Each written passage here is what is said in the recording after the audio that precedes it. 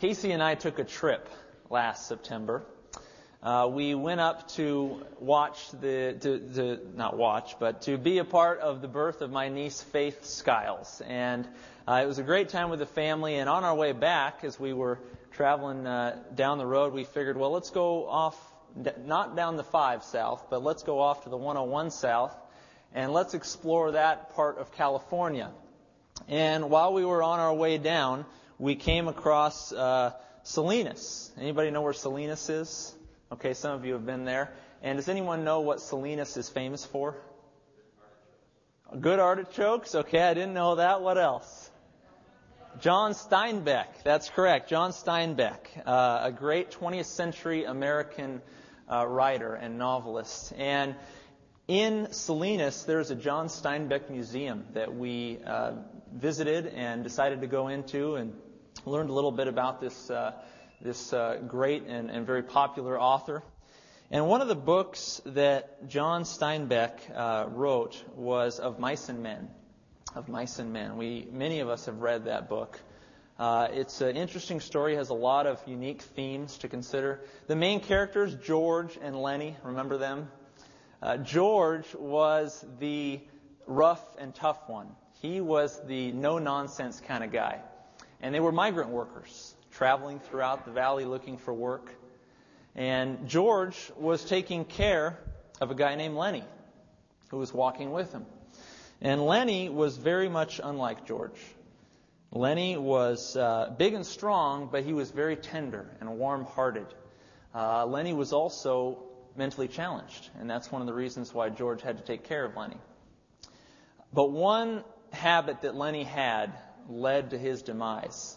And it was a habit that he developed as he was traveling along the road and noticing animals along the sides of the road. He would pick up mice in an attempt to care for them. It was his intention to lovingly care for this mouse that he would pick up, and he would begin to pet the mouse. And Steinbeck writes that unbeknownst to Lenny, because he was mentally challenged, he would pet the mouse too hard, and end up taking the life of the mouse. In his attempt to nurture and to care for this animal that Lenny so loved, his good intentions ended up being evil. And that's the title of this message today, When Good Becomes Evil. Now, many of us see this in our day-to-day lives today. For instance, if we have ever lost a job, or say you lost a loved one, or say you're just going through a difficult time in your life, and someone comes up alongside you, and in their good intentions, they put their arm around you, and they say something like, "Oh, just trust the Lord, and He'll work everything out. Oh, as long as you love God, He'll work everything out. Don't even worry about it." The good intentions of some people's statements, or some of the things that people do, can oftentimes really do harm. While they're intending to encourage you, while they're intending to do good, they end up discouraging you all the more. All they wanted was for you to sympathize with them. And you ended up quoting some scripture and patting them on the back and walking out the door. Good intentions very often turn into harm. And this is very similar to what is taking place in Romans chapter 14. You can begin to turn there right now. In Romans 14, there is a Jewish and Gentile mixed church. And in this church, there are people with good intentions doing harm to others. Let's pray as we are about to enter into the study of God's Word. Heavenly Father, Lord, we ask right now that you would open up our eyes, open up our minds, that we might be able to look into your Word, to understand its truths, and to apply it in a very real and evident way to our lives. In Christ's name, amen. Turn to Romans 14 if you're not already there. And thank you to Michelle for getting these little waters up here. It's nice to have. I want to give you a little bit of a background of Romans. We need to know what book we're looking at. So up on the screen there, background of Romans. Romans was written about 57 A.D., and the author of Romans was the Apostle Paul. The recipients to this book was, again, a mixed group of Jewish and Gentile churches scattered throughout the Roman Empire in the city of Rome. And Paul was writing in a very, very unique situation. You see, at the time that Paul wrote, in 57 A.D., it was only 3 years ago that the Jews had returned to Rome.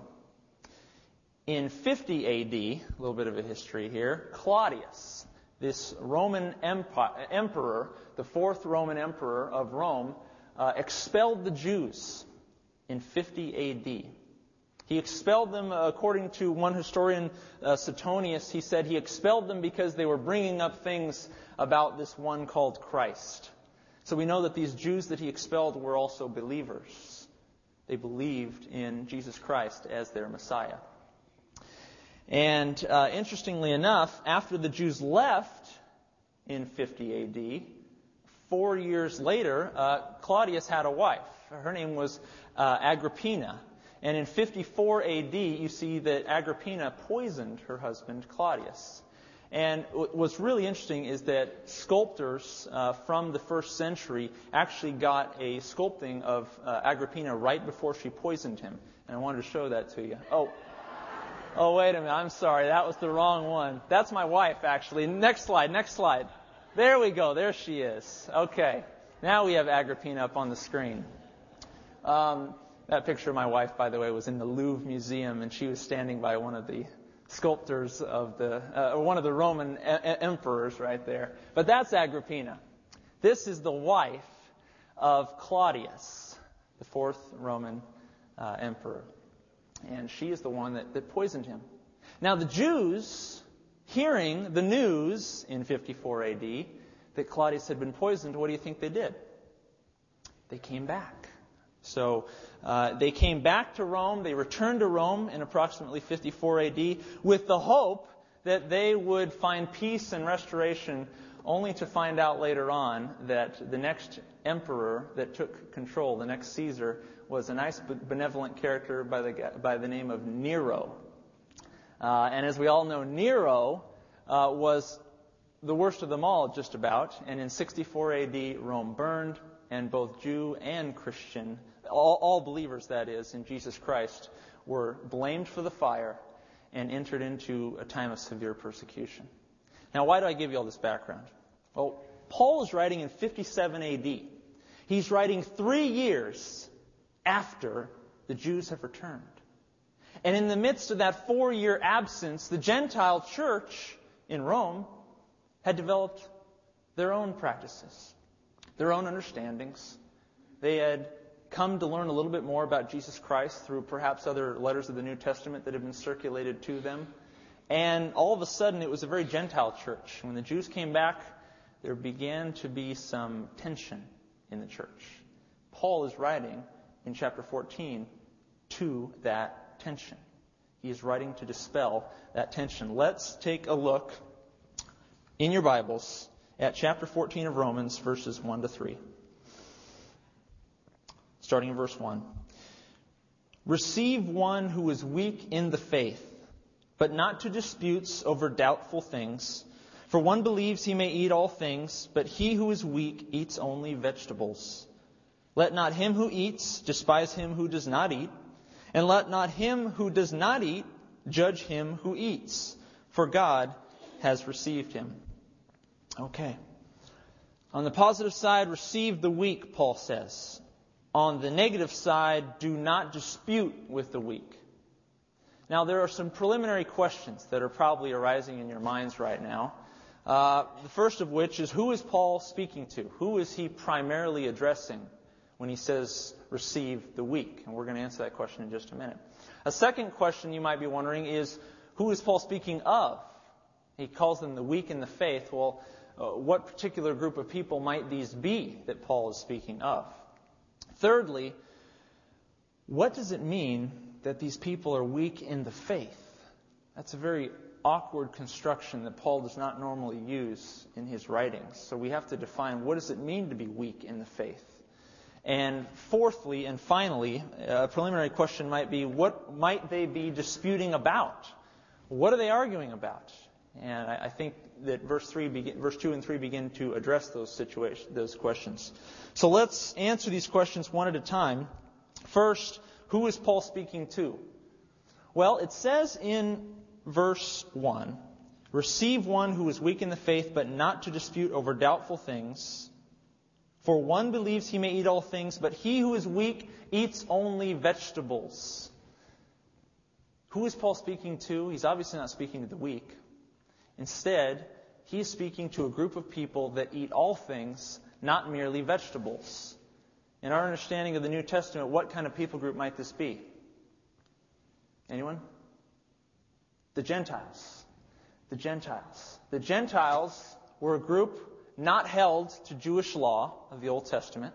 They're also known as the strong. If you go up a chapter to 15 verse 1, Paul is speaking directly to the Gentiles throughout the majority of chapter 14. And he is labeling them as the stronger or the strong. Now, who is Paul speaking of? Well, on the flip side, if the strong eat all things and the weak eat only vegetables, what people group, think about this, what people group leaving their native land to go to Rome and finding all these pagan deities that meat had been sacrificed to, and finding in the marketplace ways that meat was prepared that was not appropriate with their ways of doing things in their native land, what people group might be Paul speaking of? The Jews. He's speaking of the Jews. These Jewish people were very, very upset over the way meat was prepared in Rome. And they were very, very upset with the Christians, so-called Christians, who would be eating this meat prepared inappropriately as indicated in the Old Testament. Okay, a third question. What does it mean to be weak in the faith? Now this one I'm going to say we're going to wait on this one. To be determined here. We're going to wait because later on this is going to be made explicitly clear what Paul means by weak in the faith. And the fourth question, what might they be disputing about? Well, this seems self-evident. They're disputing about what? Food. They're disputing about food. What kinds of foods are appropriate for eating for people who are God-fearing? What kinds of foods are appropriate for eating for those people who claim to be God-fearing? Now, I want to make one thing very, very clear. Take a look at the passage again. In verses 1 to 3, we will notice that Paul does not begin to address who is right and who is wrong. He calls them weak, so he's giving an indication of where he stands. But the first thing Paul does is to say, okay, let's diffuse the situation. The first thing he does is to say, let's diffuse the situation.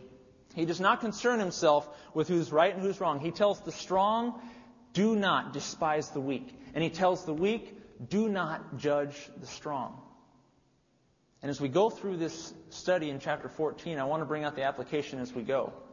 The first application here that we can see from Paul in his graciousness is that if we are encountered with a conflict, if we are encountered with a problem, look at the example that Paul does and realize that the first thing to do is to diffuse the situation. Diffuse the situation. This is something my wife is very, very good at when we have an argument. Okay, we might have a little tiff, and I will be so concerned with being right. I will be so concerned with being the one who's in the right in the argument, that I can be proven to be justified in what I'm saying, and that I can show her that she's wrong. But you know what my wife does? She is so unconcerned with who's right and who's wrong. The first thing she does is to diffuse the situation. She says, okay, honey. Oftentimes she'll accept fault, and it's not even her fault, and later on I'll realize that it wasn't her fault, and then I'll get really embarrassed and have to apologize profusely. But Casey is really good in our marriage at diffusing the situation. She knows how to cease a conflict with me. And that's why she's a great wife. Because I am so concerned with right and wrong that I forget sometimes to just calm down. Have everybody calm down, Paul says. Calm down. That's the first application. If you'll notice up on the screen there, when encountering a conflict, step 1 is to diffuse the situation. All right. Now, we come to verses 4 to 12. And I'm going to skip over. And the reason I'm going to skip over them is because I want to address more of Paul's teaching than Paul's foundation. Okay? We are going to discuss verses 4 and 12, but I'm going to make summary statements for you. And you can go back and take a look at yourself and make sure that I'm being accurate up here. But for the purposes of verses 4 to 12, Paul is building more of a foundation upon which he's going to instruct them with some more teaching. So let's review verses 4 to 12. Without reading them, I want to note this. Number 1, God is judge and not you. Paul indicates this in verse 4. He's saying don't despise and don't judge because God is judge, not you. God will be judge between your dispute.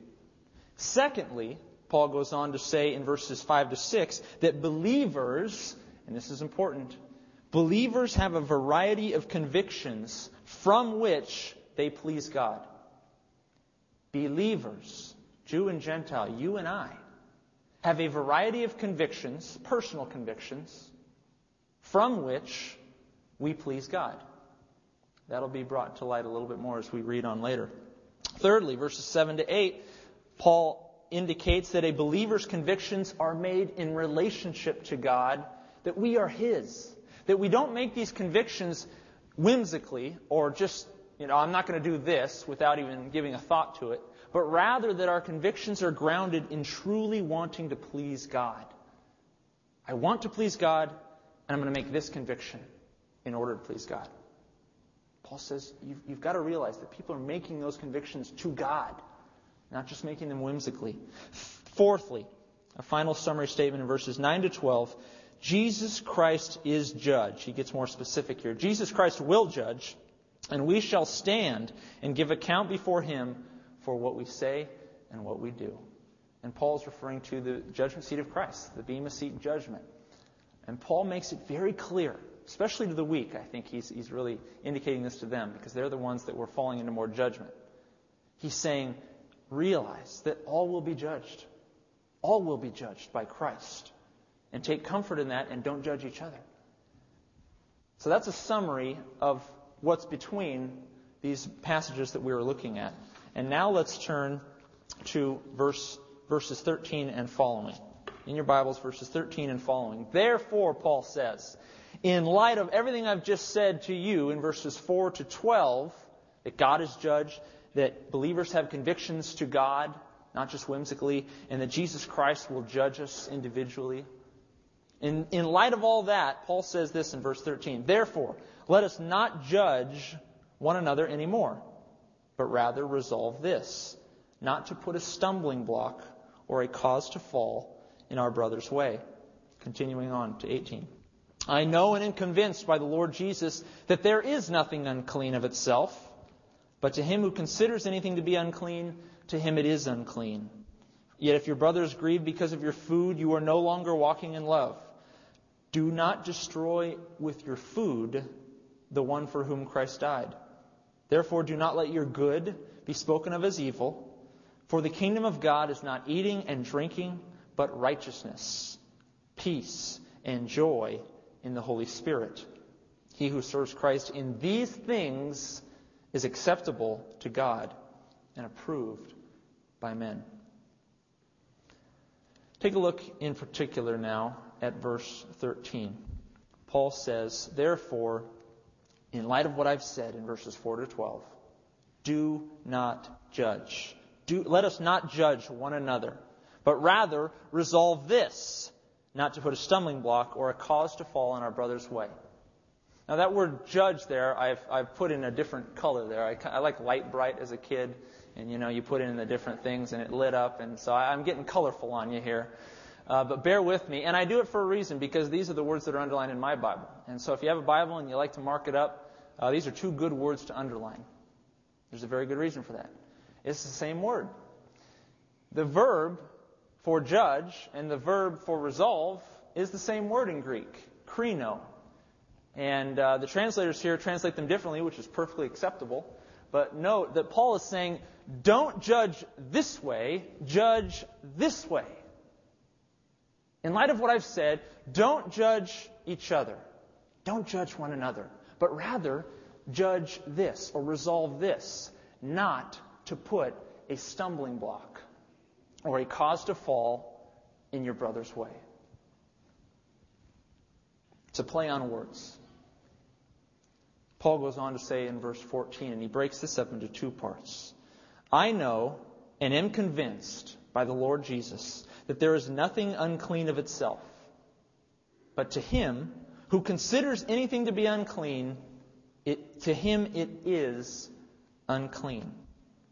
Now, we're going to take this verse in verse 14 into two parts. The first part, let's look at the first part. I know and am convinced by the Lord Jesus that there is nothing unclean of itself.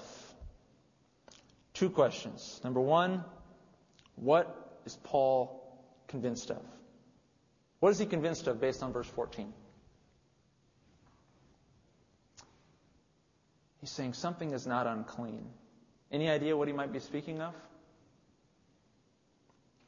Food. Paul is speaking of food. Again, he's relating back to verse 2 and 3 when they were disputing about food. And he's saying, I know and am convinced that nothing is unclean of itself. And how do we know that he's speaking of food again? Well, in the Hebrew Scriptures, the word unclean was also a word for common. And in Acts chapter 10, they would refer to it was often referred to by Peter when he looks at the vision coming down. He says, "Lord, I don't want to eat anything unclean or anything common." And so we know that anytime the word unclean is used, more often than not, it's in relationship to food. And so, what is Paul convinced of? That no food is unclean.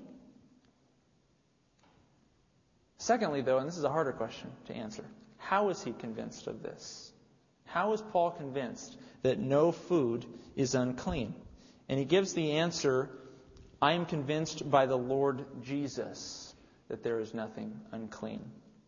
And John Varell and I were discussing this verse a couple days ago. We're really trying to grapple with it and to understand what Paul meant by I am convinced by the Lord Jesus. Because it's interesting, Paul never indicates that Jesus literally spoke to him and said these things to him, although it's possible.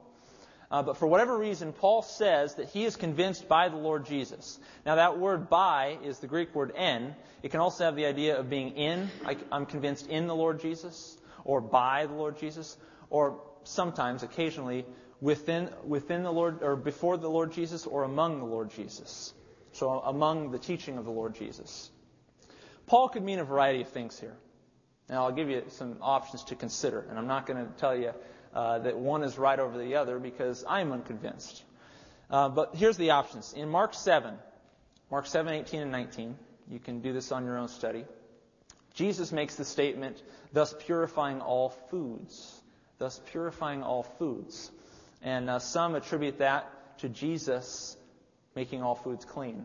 Others attribute it to Jesus talking about simply the bodily function of purification. Okay, that's one option that Paul could be referring to. A second option is in Acts 10. Peter sees a vision from heaven come down, and the Lord and God declares, although it's not specified Jesus, but God declares that all foods are clean. That was in Acts 10, and that was a very revolutionary moment for the primitive church. A third example is that Paul had direct revelation from Jesus and that we don't hear about it in the New Testament, which is very, very possible. Paul, being an apostle of Jesus Christ, was most notably receiving revelation from Christ as he spoke. And it's perhaps this verse, in verse 14, where he indicates to us, I've received revelation from Jesus Christ, that no food is unclean. And a fourth option, which I kind of tend to, is that it was simply the general understanding of the apostles from the example in Acts 10 that Jesus Christ, through the Word of God, had declared all foods clean. So that it was a general understanding of the apostles since Acts 10 that they were to go on and to exclaim that all food had been cleansed. Now, if you really want to get technical and you want to go back to what why food was clean and unclean, you can look at Leviticus, Deuteronomy chapter 14 and Leviticus chapter 11. Leviticus 11 and Deuteronomy 14 if you really want to get technical and find out why certain kinds of foods were not clean to the Jews.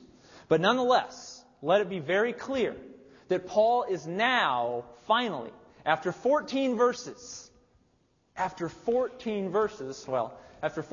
statements that he is making, he finally makes a definitive statement on who is right and who is wrong. The first thing he does is diffuse the situation. But finally, Paul says, okay, now let me clarify the matter. I know and am convinced that nothing is unclean. He lets the strong know that they are in the right, if you want to be technical about it. But there's a big B-U-T in verse 14, and that's the second half of the verse. Look what he says in the second half of the verse. He says, but, and this is so important, here's the crux of Paul's teaching. To him who considers anything to be unclean, to him it is unclean. Let me read that again. But to him who considers anything to be unclean, to him it is unclean. To break this down into plain English, despite the fact that all food had been cleansed, if one is convinced or convicted that a particular food is sinful to eat, then it is sin for them to eat it. Then it is sin for them to eat it. That is what Paul's saying here. While on the one hand, he unequivocally makes clear that this person is in the right, the one who believes that all food is in fact cleansed. On the second half of that same statement, he says, but this is also correct, that if you have a conviction that something is unclean, it is unclean for you to eat it. And now we need to start enlarging this, because obviously this was a particular situation in the church at Rome that was taking place, and also in the church at Corinth. You can read about that in 1 Corinthians 8 to 10. But this was a particular situation in Rome, the food problem, and also the Sabbath day problem that they were disputing about. But in modern language, we might relate this to what movies we go to watch. Some Christians, I will never watch a rated R movie. Other Christians, I'll watch a rated R movie so long as I believe it's appropriate. How about smoking? Some Christians, I will never smoke. Other Christians, I do not feel convicted that smoking is wrong. Drinking. Some Christians, never will a drop of alcohol touch my lips. Other Christians, I don't have a conviction that alcohol is wrong. Two well-meaning believers, both with very different convictions. And Paul is addressing these convictions. He's trying to help them live in harmony while keeping the convictions of a person intact for at least the time being. You might ask the question, well, if they are weak, if the Jews who at this particular time in Rome are not eating this food and they are allowed to eat it, should they become strong? And I think Paul is going to go on to answer yes, they should become strong. But the bigger question is, how should they become strong? How should they become strong? And the answer to that is very unique, because it is not simply by eating the food that they will become strong. It starts with the conviction. It starts with the conviction. So how are they to go from weak to strong? From not eating certain kinds of foods to realizing that those foods have in fact been cleansed? Paul says this: it is not by immediately changing their behavior that they are to do it, but rather they are to grow in their knowledge and in their comprehension of God's Word, which does what? Changes their convictions. changes their convictions. Don't immediately change the behavior. No. That is sin, Paul says. If you have a conviction that it's wrong and you go on and do it, it's sin to you. Don't just switch the behavior. Begin by switching the mind. Turning the mind as you read and understand God's Word. Let it be very clear. The behavior must continue until the conviction changes. The behavior must continue until the conviction changes. And that brings us to our second point of application. Our second point of application is this. Abide by your own convictions. Abide by them because they are true to your heart. And secondly, respect those of others because they are also true to their hearts. Abide by your convictions. I would put a clause on that, until your conviction changes by the Word of God. Abide by them, because if you don't, you will be in sin. For the person who believes that alcohol is absolutely wrong for them to drink, I tell you today, maintain that behavior. Maintain that behavior until, through the Word of God, you deem otherwise, that alcohol is permitted. Because that conviction is true to you, Paul says. And that in that conviction, you are attempting to be pure before God. And if you were to transgress it and drink, you would be in sin. Rather, keep your conviction until the Word of God demonstrates to you otherwise that, in fact, it is okay for you to drink alcohol. That's the practical application. Abide by your own convictions. Secondly, respect the convictions of others. Now, here's where Paul's really talking strong. He's saying, look, don't make fun of them. Don't think that, they're being silly with their conviction. Don't despise them, Paul says. Rather, respect their conviction. Show honor to their conviction.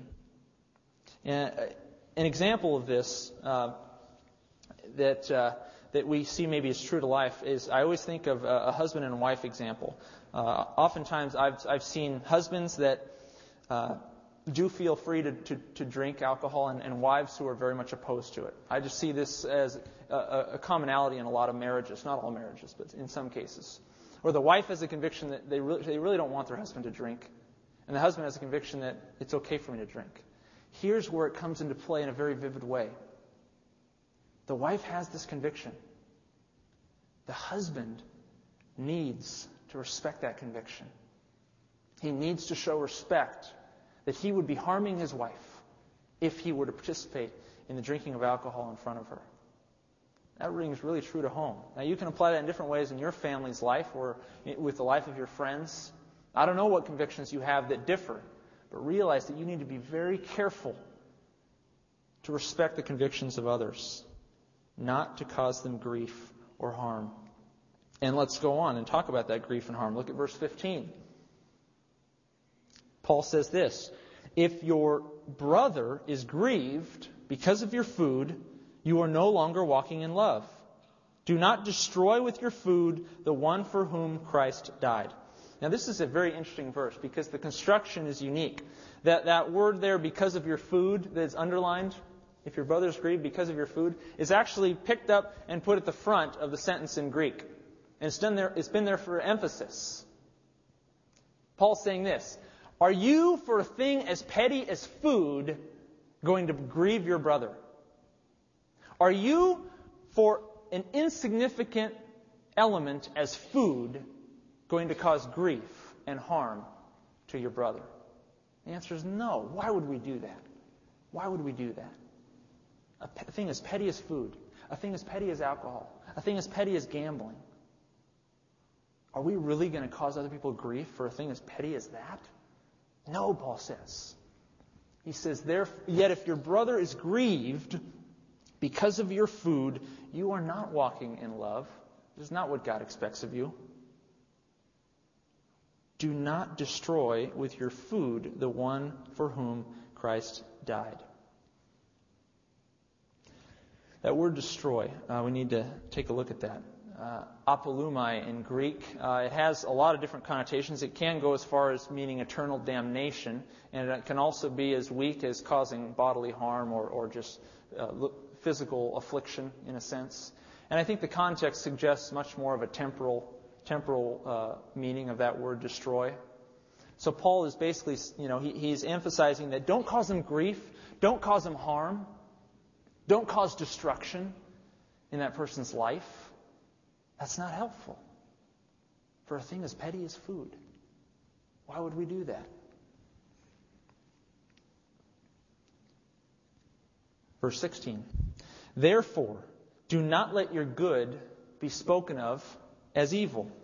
Do not let your good be spoken of as evil. Now, he juxtaposes good and evil here. On the one hand, things that are good. Now, in this case, Paul's talking about the liberty that the strong person has been given.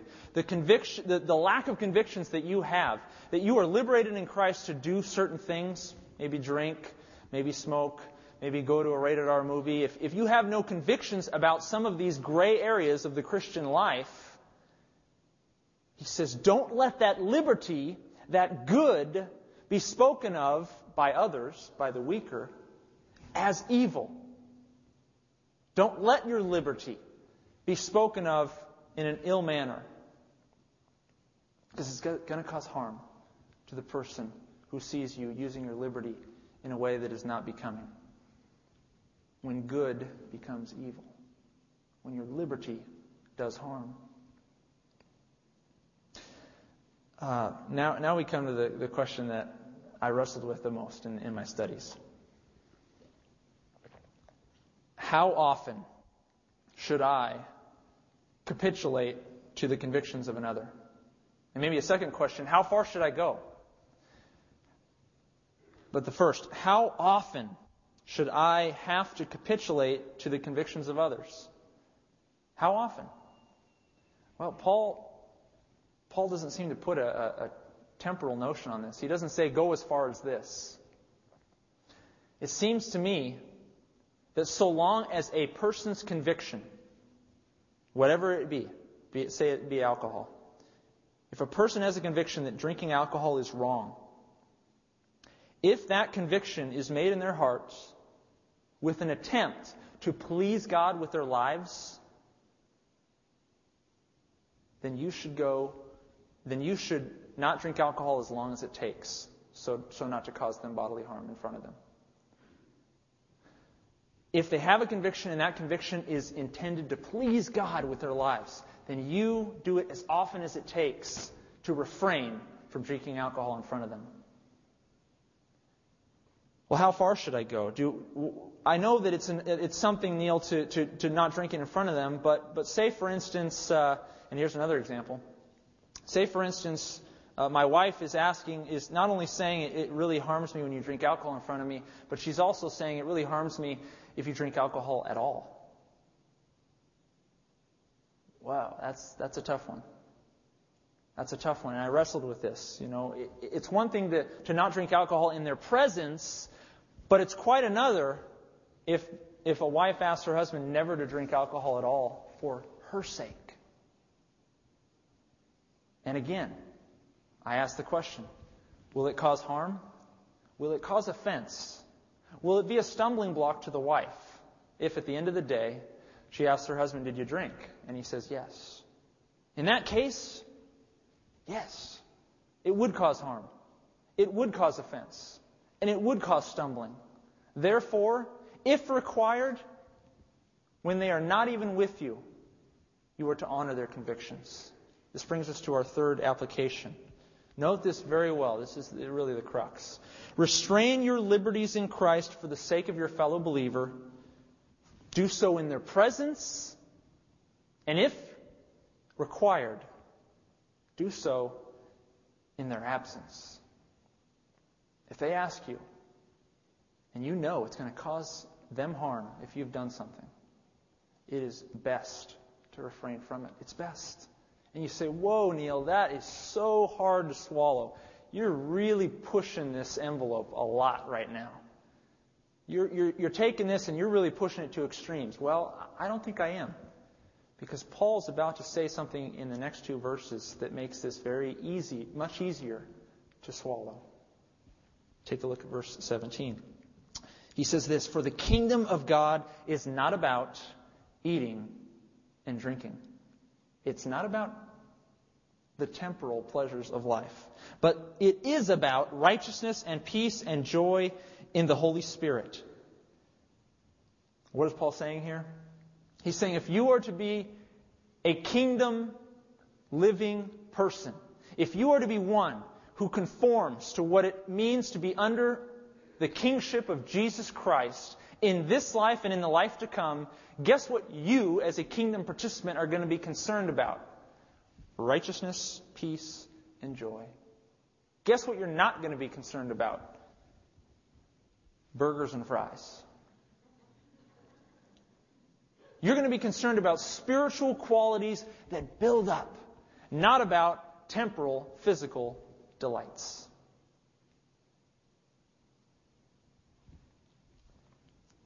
And perhaps even more stunning is verse 18. "For he who serves Christ in these things is acceptable to God and approved by men." I love this verse because here's where his thesis comes complete for me. Paul says this, if you do this, if you abstain in their presence and if required in their absence from doing liberties that you have in Christ, if you abstain from that and you emphasize righteousness and emphasize joy and emphasize peace, you will be acceptable to God. If you're wondering, where have I heard acceptable to God before? Turn 2 chapters prior to, in chapter 12, verse 1. Paul says, "Offer your bodies as living sacrifices to God, holy and pleasing to God, for this is your reasonable service." This is your spiritual act of worship. Let me quote it verbatim here. He says in Romans 12:1, "I beseech you therefore, brethren, by the mercies of God, that you present your bodies a living sacrifice, holy, acceptable to God, which is your reasonable service." Reasonable service? He's saying, in view of what God has done for you, what I'm asking you now is perfectly reasonable. It's not hard to swallow. It's perfectly reasonable. That is somewhat mind-boggling, because for a lot of us it's hard to swallow that we have to abstain even in their absence if needed. But God, through the Apostle Paul, says, no. It's actually reasonable that you do this. Not unreasonable. And secondly, that you'll be accepted by men. Now, I thought about that, and I thought about the respect that I have for certain men in this church and women in this church. And I don't, for the respect that I show to some of you, I don't show it because of your job. And I don't show it because of the money that you make or the house that you have. I recognize that in my own life, I show respect to people when they go the extra mile. When they do things that are turning the other cheek. When they take it on the chin when they shouldn't. When they diffuse the situation when I know they're right. When they abstain when they, in their liberty, could fight back or argue with someone and be in the right. I find more respect for the people that diffuse the situation and abstain from their liberties. And I think that's what Paul's talking about. He's saying you'll be acceptable to God if you do this. Or acceptable to men if you do this. Let's move on. Verses 19 to 23. 19 to 21. Therefore, let us pursue the things which make for peace and the things by which one may edify another. Do not destroy the work of God for the sake of food. All things indeed are pure, but it is evil for the man who eats with offense. It is good neither to eat meat nor drink wine, nor do anything by which your brother stumbles or is offended or is made weak. Again, these are summary statements. So we're not going to spend a lot of time here. Paul's saying, look, verse 19, verse 20 he says don't destroy. Verse 19 he says edify. They're juxtaposed there. Edify means to what?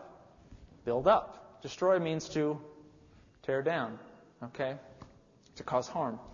And Paul says, look, you know what I'm saying now. I've already said it's reasonable, so build up. Don't destroy. Verse 21. It is good neither to eat meat, nor to drink wine, nor what? Do anything by which your brother stumbles, or is offended, or is made weak. Verse 22. And here we come to the conclusion of the passage. Do you have faith? Paul asks. Or in some translations, it's actually not listed as a question. It might say something like, the faith which you have. Both are taken from slightly different manuscripts, but really the same point is being made here. Do you have faith? Have it to yourself before God. Let me stop right there. Do you have faith? Have it to yourself before God. What is Paul speaking of with this construction? At first glance, this is a very unusual statement. We don't see Paul making statements like this very often. It seems to me that we can look back at 14:1. Take a look at the next slide here and notice the parallels. In chapter 14, verse 1, we see that faith is mentioned. Now notice that it's not mentioned again until verses 21 and 22. 22 and 23.